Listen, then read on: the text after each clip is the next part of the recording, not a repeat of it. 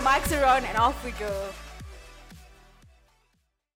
Hi guys, my name is Winnie and welcome to the World Spin podcast, the home of Formula One content and everything motorsport.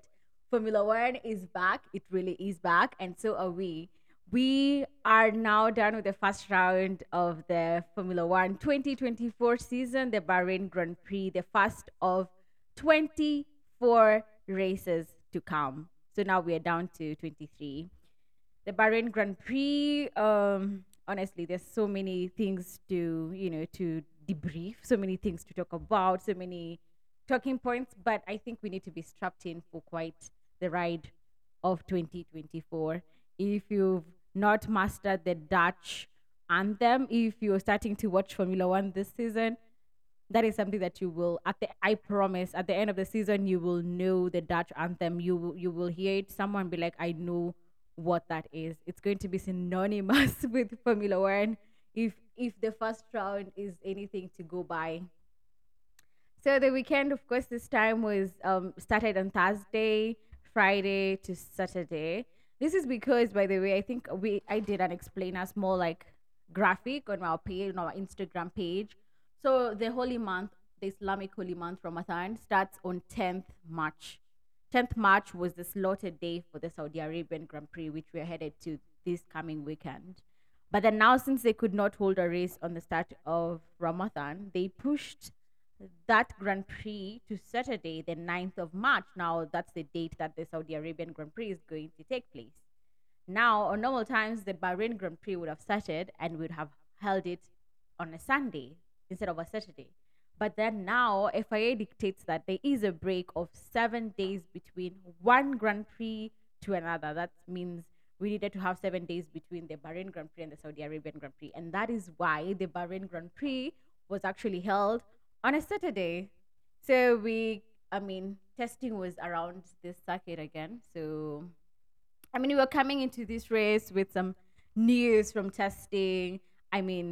From testing, we thought some teams, had, Mercedes, for example, they seemed to have a car design that's similar to, the ones on the grid. They're now not like trying anything out of the box. Like, for example, say the last 2 years when they've come with a design that's very far from the rest of the grid. So at least this time they look like they were promising. Testing, Lewis Hamilton was actually even like very, very fast during testing as well. We were really, we're still like Mercedes fans were really like confident like that it's looking very good for them. Ferrari came, topped like a testing session as well with, was it Carlos? Yeah, Carlos Sainz as well. So yeah, testing had promised a bit of, the grid looked very, very close. Apart from the Red Bulls, which looked to have like much faster race pace. Anyway, testing doesn't matter. Now we went into the Grand Prix weekend where now it's, yeah, now let's get to see. Now let's come up, let's see the pecking order. Let's see how fast the teams are. Weekend was off to a good start. Practice sessions, FP1, which is not very indicative of the race conditions. FP2 in Bahrain is mostly very telling of what to expect, because then the conditions in FP2 are more similar to the race conditions and the qualifying conditions, seeing as the qualifying takes place in the evening and the race happens in the evening, and FP2 also takes place in the evening. FP1 is very late in the afternoon, and FP3 as well, like in the afternoon. So FP2 is the most indicative session for the Bahrain, weekend especially. So we went into qualifying. Qualifying was that's why we get to see, oh my god, so let's see if the designs are working. Let's see if the calculations, the data gathered by the teams is, are they moving forward? My biggest takeaway from qualifying, let me see, my talking points from qualifying was, oh my god, Hulkenberg. Nico Hulkenberg put in a cracker of a lap to get himself into Q3 in that Haas. I dare say they're not looking so bad. Like, they didn't start like, they were not stuck last. That was for Alpine. Yeah, Haas might have something. I feel like they might be progressing somewhere with the departure of Gunther Steiner from the helm as team principal. Now they have their new more technical team principal, Ayao Komatsu, who was like former director of engineering, still at Haas. So that's just um, a good place for them to start. A cracker overlap from Halkenberg. It was really nice to watch it. He really, excellent car placements through those corners and turns. Beautiful, beautiful lap.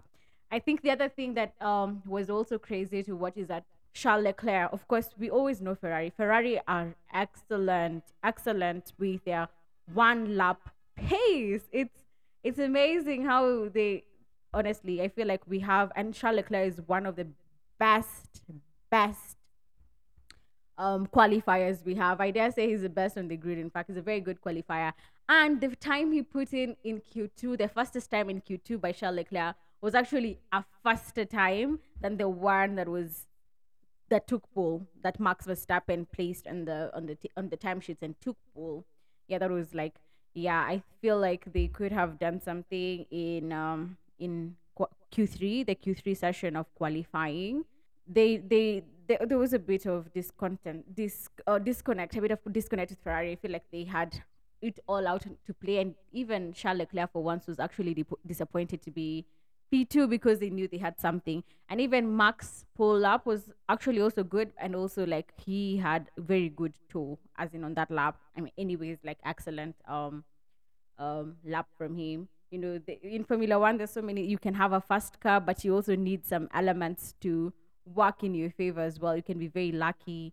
There's also like in qualifying, there's the advantage of having the whole track to yourself, and there's also the advantage. There's also some luck or some element of you can become faster, like help your lap time by having a car that's on track, but not like maybe, for example, on that's on track will help you. It's breaking through the air, so it's reducing the resistance of your car. So in that sense, that's what worked for Max Verstappen. Yeah. Anyway, that was qualifying. The other surprise was Lewis Hamilton. Really, I was really worried personally, like when oh my god, struggling. It was a mess. The qualifying, and then now that's after qualifying. He said, he looked very competitive in the quali setup from FP2. Yes, so we thought the same would translate to qualifying, but then now I think post quali interviews, that's when Lewis came out and said he'd opted to change his car setup. Oh my god, he does. They do this so many times. So he's like an octopus on his controls. He needs to change this. Like, can we try this out? Excellent to watch.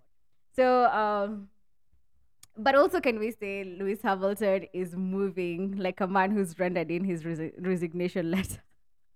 I think he's fully embodying this whole vibe of his, because this whole weekend he has been so unserious. Like in the comments he's giving, with the faces he's making, his comments, he is a whole cartoon. He honestly he's hilarious. He has been hilarious this weekend. Yeah, so he came out after qualifying saying he preferred to, the team, George went right, he went left. George had a very good, I mean, qualified P3, very good for Mercedes. And then Lewis Hamilton said he preferred to, set up his car well for, for the race. So we were, I mean, I was positive. Yes, now we got this, let's go into the race. Anyway, those are like good takeaways from qualifying. Now we went into the race Sunday. The race honestly was a oh my god. I do not know if this is going to be Formula One the rest of this year. Max Verstappen finished ahead of his teammate, almost a pit stop ahead of his teammate, guys. Like, that is crazy. That Max could have pitted and still come out first. Like, it's crazy. They got this. I barely saw Max Verstappen during the race, because that is just how first he was. He was running in a league of his own. He was playing his own game. Like, how good is this RB20? Like, I mean, he got his fifth. Is it the fifth Grand Slam of of his career? I think now Grand Slam means he led every lap of the race. He won. He took pole on Friday for this weekend. He took the fastest lap and of course won the race. Like, that's his fifth Grand Slam. He also, I mean, that's a grand slam. A grand slam in Formula One is where you lead every lap of the race. You take the fastest you get the fastest lap of the race. You took pole and you win the Grand Prix. Yeah, so that's like a grand slam. And he also there's also something else called a hat trick, which he got. So if you get a grand slam, you definitely have a hat trick. A hat trick is where you take pole, you have the fastest lap of the race, and you win the race. So that's a hat trick. So I feel like Max is really set, poised to break more records this year. This was, I think, his 33rd pole position, I think, and I think he's going to break more. I dare even say the 23 remaining races, he might take them all of them if the data we got today or like the show of might shown and fronted by Red Bull is anything to go by. So but also like it's one thing to have a very fast car, it's another thing to for elements to align for you. You're lucky, no issues, reliability is good. I feel like, yeah, this is an advantage locked in for years. And also, can we talk about the concept design for the Red Bull? So, of course, they do not have the zero side pod concept. Like they still have the side pods, but it's been reported, and I mean, I think it's also official that they are going, like as the season progresses, they're going to move more aggressively towards moving towards that zero side pod concept and design, which Adrian Newey, the chief, he's a designer and engineer, like at the genius behind the RB19, RB20 car at Red Bull. So and I think they seem to have figured the sweet spot of their car. So I feel like they will even continue to be more and more competitive. So if you do not like the Dutch anthem, make sure you're not watching, you know, the podium celebrations. There were a number of issues during the race. Charles Leclerc had some brake issues, like all through during the race. Russell himself had some issues. I thought Lewis would progress more, but yeah, he also, I think there was a bit of, he had so many issues. Like Lewis, I mean, like tell me how bad like how bad it got that his seat broke. So apparently he was driving with part of his like one of his butt cheeks outside outside the seat. Like that's crazy. Like his seat broke, I think, in the middle. So one of his butt was like, yeah, strapped in very nicely. The other one was free, like in the air. That's crazy. I don't know. I don't know. Like if one car seats could break, like that has to be very disconcerting. Like it has to be very uncomfortable, very uncomfortable when to think about it. And also, there's a part during the Grand Prix, he was complaining about him lacking, no battery at all. So I didn't look it didn't look like a very straightforward race for Mercedes. For Mercedes, the undercut was working in Bahrain. The undercut means you are pitting for fresher rubber to overtake the person in front of you, and I think it did work out for a few of the drivers. Yeah, so the other moment you need to talk about is Ferrari. Like Sainz is driving like a man without a job. Yeah, he's out of a seat this season. He's at the end of the season, so he's not yet. He has no seat for next year. So it's like we're getting another Checo Perez, Checo Perez 2.0, but it's not Checo Perez really. You guys remember how Checo Perez was driving in Racing Point when he didn't have a car when he didn't have a car seat for the 2020, was it 2021 season? Yeah, so he's driving like that, and Carlos Sainz is taking no prisoners. He overtook. The thing I keep on saying about Ferrari. I love Ferrari because Ferrari absolutely will have no team orders on their drivers. It was giving Monza 2023.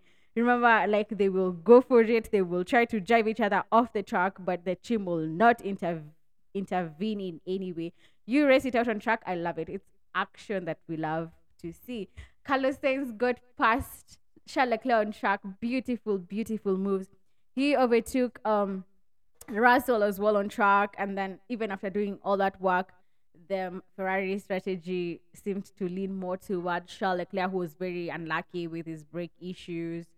And the undercut worked, and he came out again ahead of Carlos Sainz, and Carlos Sainz again overtook him again. Like it was I'm telling you, Carlos Sainz has entered his villain era, and he is taking no prisoners. And we love to say it. He's driving to survive. He is driving to survive. Literally, he's driving for a car seat, which I'm so definitely sure he will get for next year.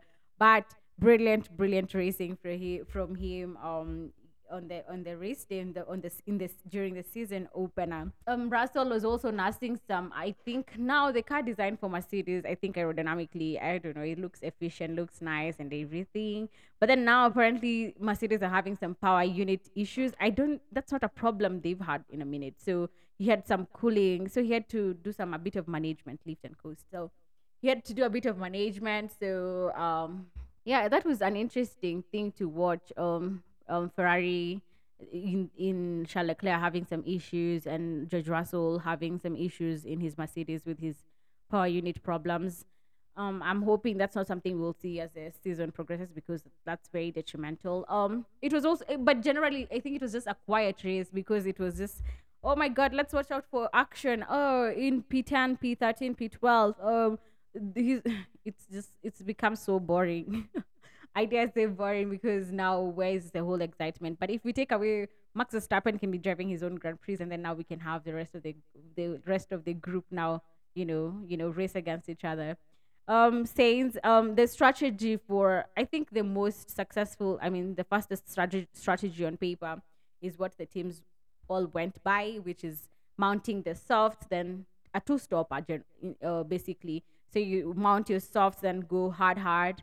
I think this weekend, Red Bull had the advantage. Okay, first of all, they were on a back foot. They didn't have a new set. Everyone else had a new set of hards, like two sets. Red Bull only had one. But the other advantage was that they had new soft tires for the Red Bull drivers. So, and the soft tire actually was like a very good race tire, because Pirelli brought the C1, C2, C3. That's the on the hardest compound of tires. I think we'll see them. The tires for this coming race weekend for the Saudi Arabian Grand Prix. Pirelli will go a compound softer, so we'll see a bit more. The soft compound will be softer. The hard will be softer as well. So that's just all a game of strategy. It's just all tire play. And if you want to keep up with this every weekend, we always put a post before the race where we tell you how many sets of tires the drivers have, what's the quickest strategies, and in the same breath I give you the my predictions for the race. So if you want to check that out, I post on Instagram, and also on all our social media handles. I post on Instagram, on our TikTok, and on Twitter as well, at the Will Spin Podcast. So you can always watch out for that every race weekend. The other, like, I think takeaway, I loved Zhou Guanyu was also having a very good race. I mean, he was on a different strategy than everyone else. He opted to go long. He pitted early, so that means he went long with his tires. But I he finished P11, so he finished outside the points. But like, that was good effort. Oh my God! Can we talk about Bottas again? It was Bottas. I mean, I love Bottas. I mean, we've seen a fair share of his ass everywhere, but I do like Bottas. Bottas is so unfortunate, very very unfortunate with his pit stops. Drawing from his in Monaco in 2021. That's still the record for the longest pit stop in Formula One. I think it lasted over 43 hours, when a wheel nut could not come out of the tire so much in Monaco in 2021. He was having such a good race with Mercedes in 2021. And then he was actually second. He was running second and just behind Max Verstappen. And he had to retire from the race because the wheel nut could not come out. And it did not come out for over 2 days, almost 2 days. That pit stop lasted for 43 hours, and that's crazy. And I am so sure it was like very very bad trauma for him to relieve during the Bahrain Grand Prix. Now under Sauber, he's driving for Sauber, their green car, which is very hard to miss out on track. And his pit stop, again, a wheel nut problem. So his pit stop lasted almost a minute, 52 seconds. That's a lot, and I can imagine he does not deserve this anyway. Sauber are looking quite, I mean, they're at least not very much on a back foot. I think they'll keep learning and, keep progressing forward. The Astons also, they might not be very good with pace, but at least, I mean, they are like, they both cars, Alonso finished, I think it was P9, and and what is his name, Lance Stroll. Yeah, can we I didn't, people keep on saying, oh, we need actual F1 drive, people driving for talent, ha ha ha. I don't think, if you watch Drive to Survive, I watched the season 6, like the first episode. It was, I didn't, sometimes, people, when we reduce this net worths, like when you see someone is a billionaire, a billionaire is just one word. You really miss out on the whole extent of how much money this is. And it's crazy. I watched that like first episode where Papa Stroll like loves his son, and there's no way he's not going to give his son like that seat to drive in Aston Martin.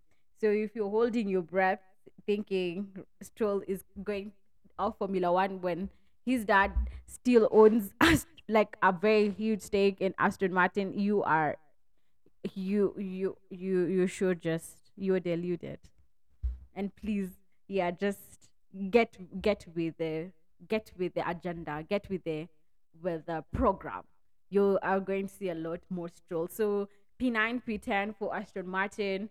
Maybe probably they were, there was also like there was another battle that was reminiscent of Bahrain last year, when Alonso was totally like, trying to get past Lewis Hamilton, that whole good battle, and he did end up getting past Lewis Hamilton and taking a podium position from last year. Alonso fighting for like a podium last year. This time it was like now Mercedes getting past the Aston Martin of Alonso. I do not. I hope they do get better, but I mean they did finish in the point, so that's good for them. The McLarens, P6 for Lando Norris, P8 for Oscar Piastri, who is no longer a rookie, had a very good rookie season last year. Lando almost caught Russell as well. Had there been more laps, he could have done maybe something. It was like promising to be a very good end of race if we extend the number of laps. That's not the other side. If you need to do the action, you need to do it when you have time. Even Lewis was catching Lando was catching Russell. So just no one was catching Max. So I think the other the other biggest takeaway from this race was, of course, let's talk about the racing Visa Cash App. They say the VCAP, Visa Cash App. Okay, VCAP. People are even calling them carbohydrates or something. Okay, guys, formerly Alpha Tauri, the drivers. So there was that whole. I mean, of course, Yuki out qualified his teammate Daniel Ricciardo. Now this is going to get very personal. I'm going to give like, I don't think whatever happened during the race was really fair towards Yuki Tsunoda. I'd also get mad. Like, first of all, he cleared Ricardo in qualifying, qualified in ahead of him, was delivering good race pace. I mean, we expected them to be higher, honestly. We keep saying that's a whole other dynamic. Like, for is a team allowed to, is a company allowed to own two teams on the grid, like Red Bull and now their junior team, the V Cubs, who's still formerly Alpha Tauri guys. So everyone thought they would bring like a replica of the RB19 from last year, but like, I mean, it's disappointing they're not as fast as we thought they would be as fast as we thought they would be. But then now, yes, let's just go back to the Yuki issue. So Yuki was, out qualified Daniel Ricciardo, was running very nicely, but then I don't know.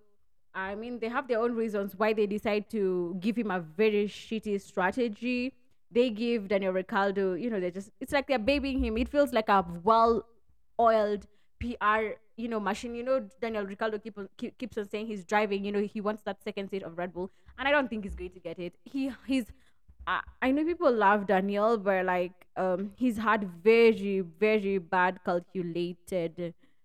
miscalculated moves in Formula One. Leaving Red Bull because he didn't want to play second fiddle to anyone, and you will always play second fiddle to someone in Formula One. No matter what we say, oh, we are equal. No, there is a lead driver and a support driver. Okay, as long as you're both going on track, you fight there. But at the end of the day, there's still that person who will get preference and everything. he could have been now like have several P2 in the constructors championship at instead with Red Bull. He'd be a multiple, maybe not a world champion, but like a multiple race winner. So and he was winning with races with Red Bull before he opted to go. Did he go to Renault and then McLaren?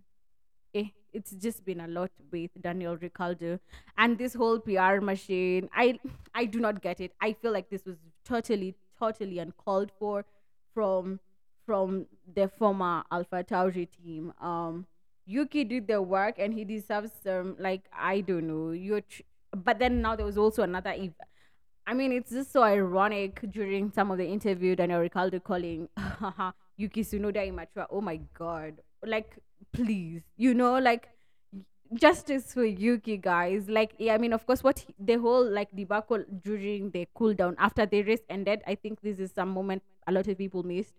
So after the race ended, apparently, Yuki was so mad he almost, drove into Daniel Ricciardo. I mean that is unacceptable from Yuki, but it's totally like coming from somewhere. This is someone who's feeling very dissatisfied, angry, and it's justifiable anger, disappointment with the team. He was there was even apart from the shitty strategy, there was also like now Ricardo was on soft.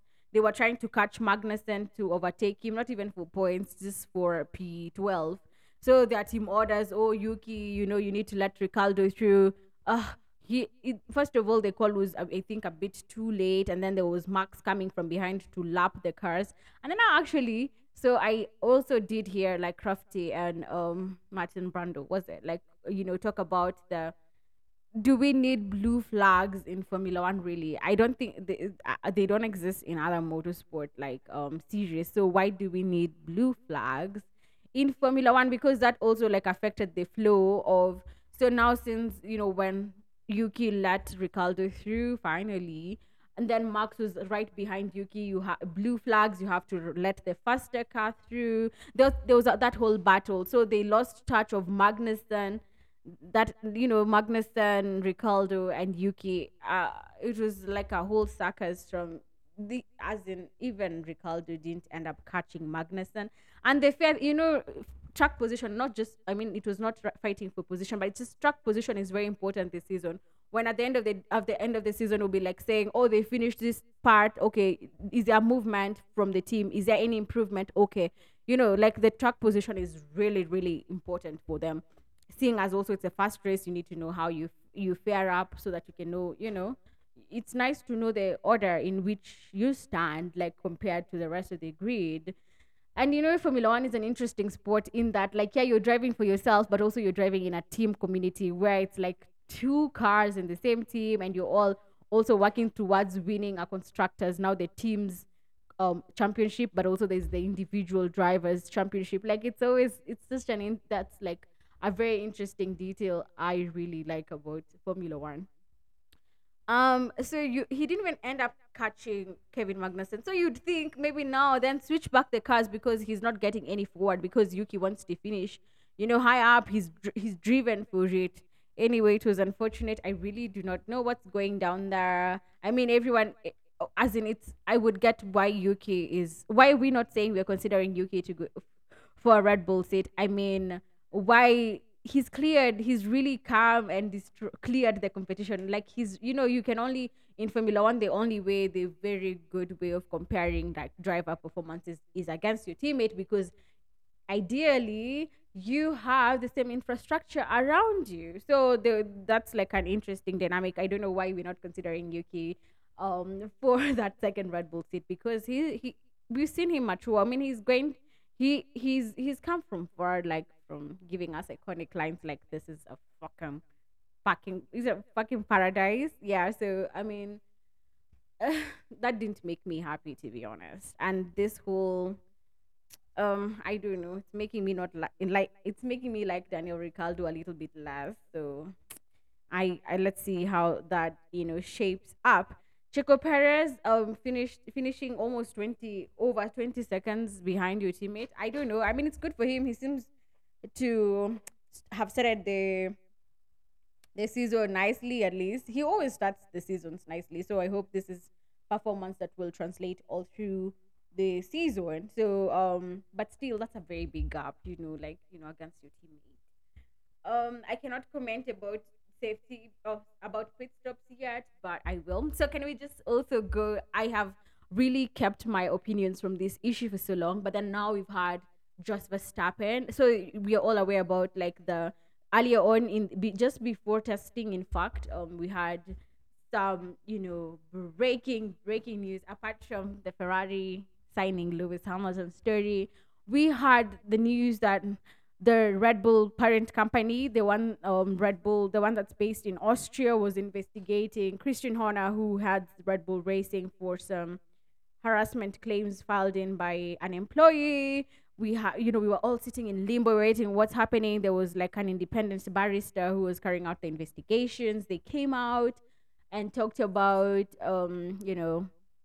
they told us there's no statement, and then after a while they came up and said the claims were dismissed after that whole thing. And now we've been exposed to some pathetic photo ops. Ugh, oh my god, seeing Jerry and Christian Horner on the paddock. We've never even seen them holding hands. Now they're desperately trying to sell it to a face. But the thing is, this is, I think, harassment issues. People sometimes don't play the power dynamics. I know sometimes you're like, okay, but your boss texted you, why did you text back? But try to be in that situation where this is someone who holds all the cards. Like, they could decide you're out of employment. And I don't think people understand how, like, especially coming from that whole power dynamic play, where it's your senior who's coming towards you with all these advances. And especially since we've seen now there was all this evidence presented, and they still dismissed the claims.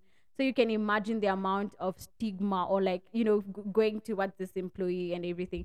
So we've actually seen just this weekend, just Verstappen come out and say that this whole situation could explode for Red Bull, and Christian Horner is not very good for management at Red Bull Racing. So I really do not know what's going on behind the scene, but like, this is a very big precedent for how to handle this, the issues for Formula One as a whole going forward. I mean, I hope, I really do hope justice will be served at the end of the day, that we will know that Formula One does not condone harassment against, harassment of any kind, so it's just an interesting dynamic to look at. And so just Verstappen, I mean, of course, these are all photo op, moments where they're trying to get everyone's eyes, like PR, like, yes, there's a spotlight. So just Verstappen just met with Toto Wolf.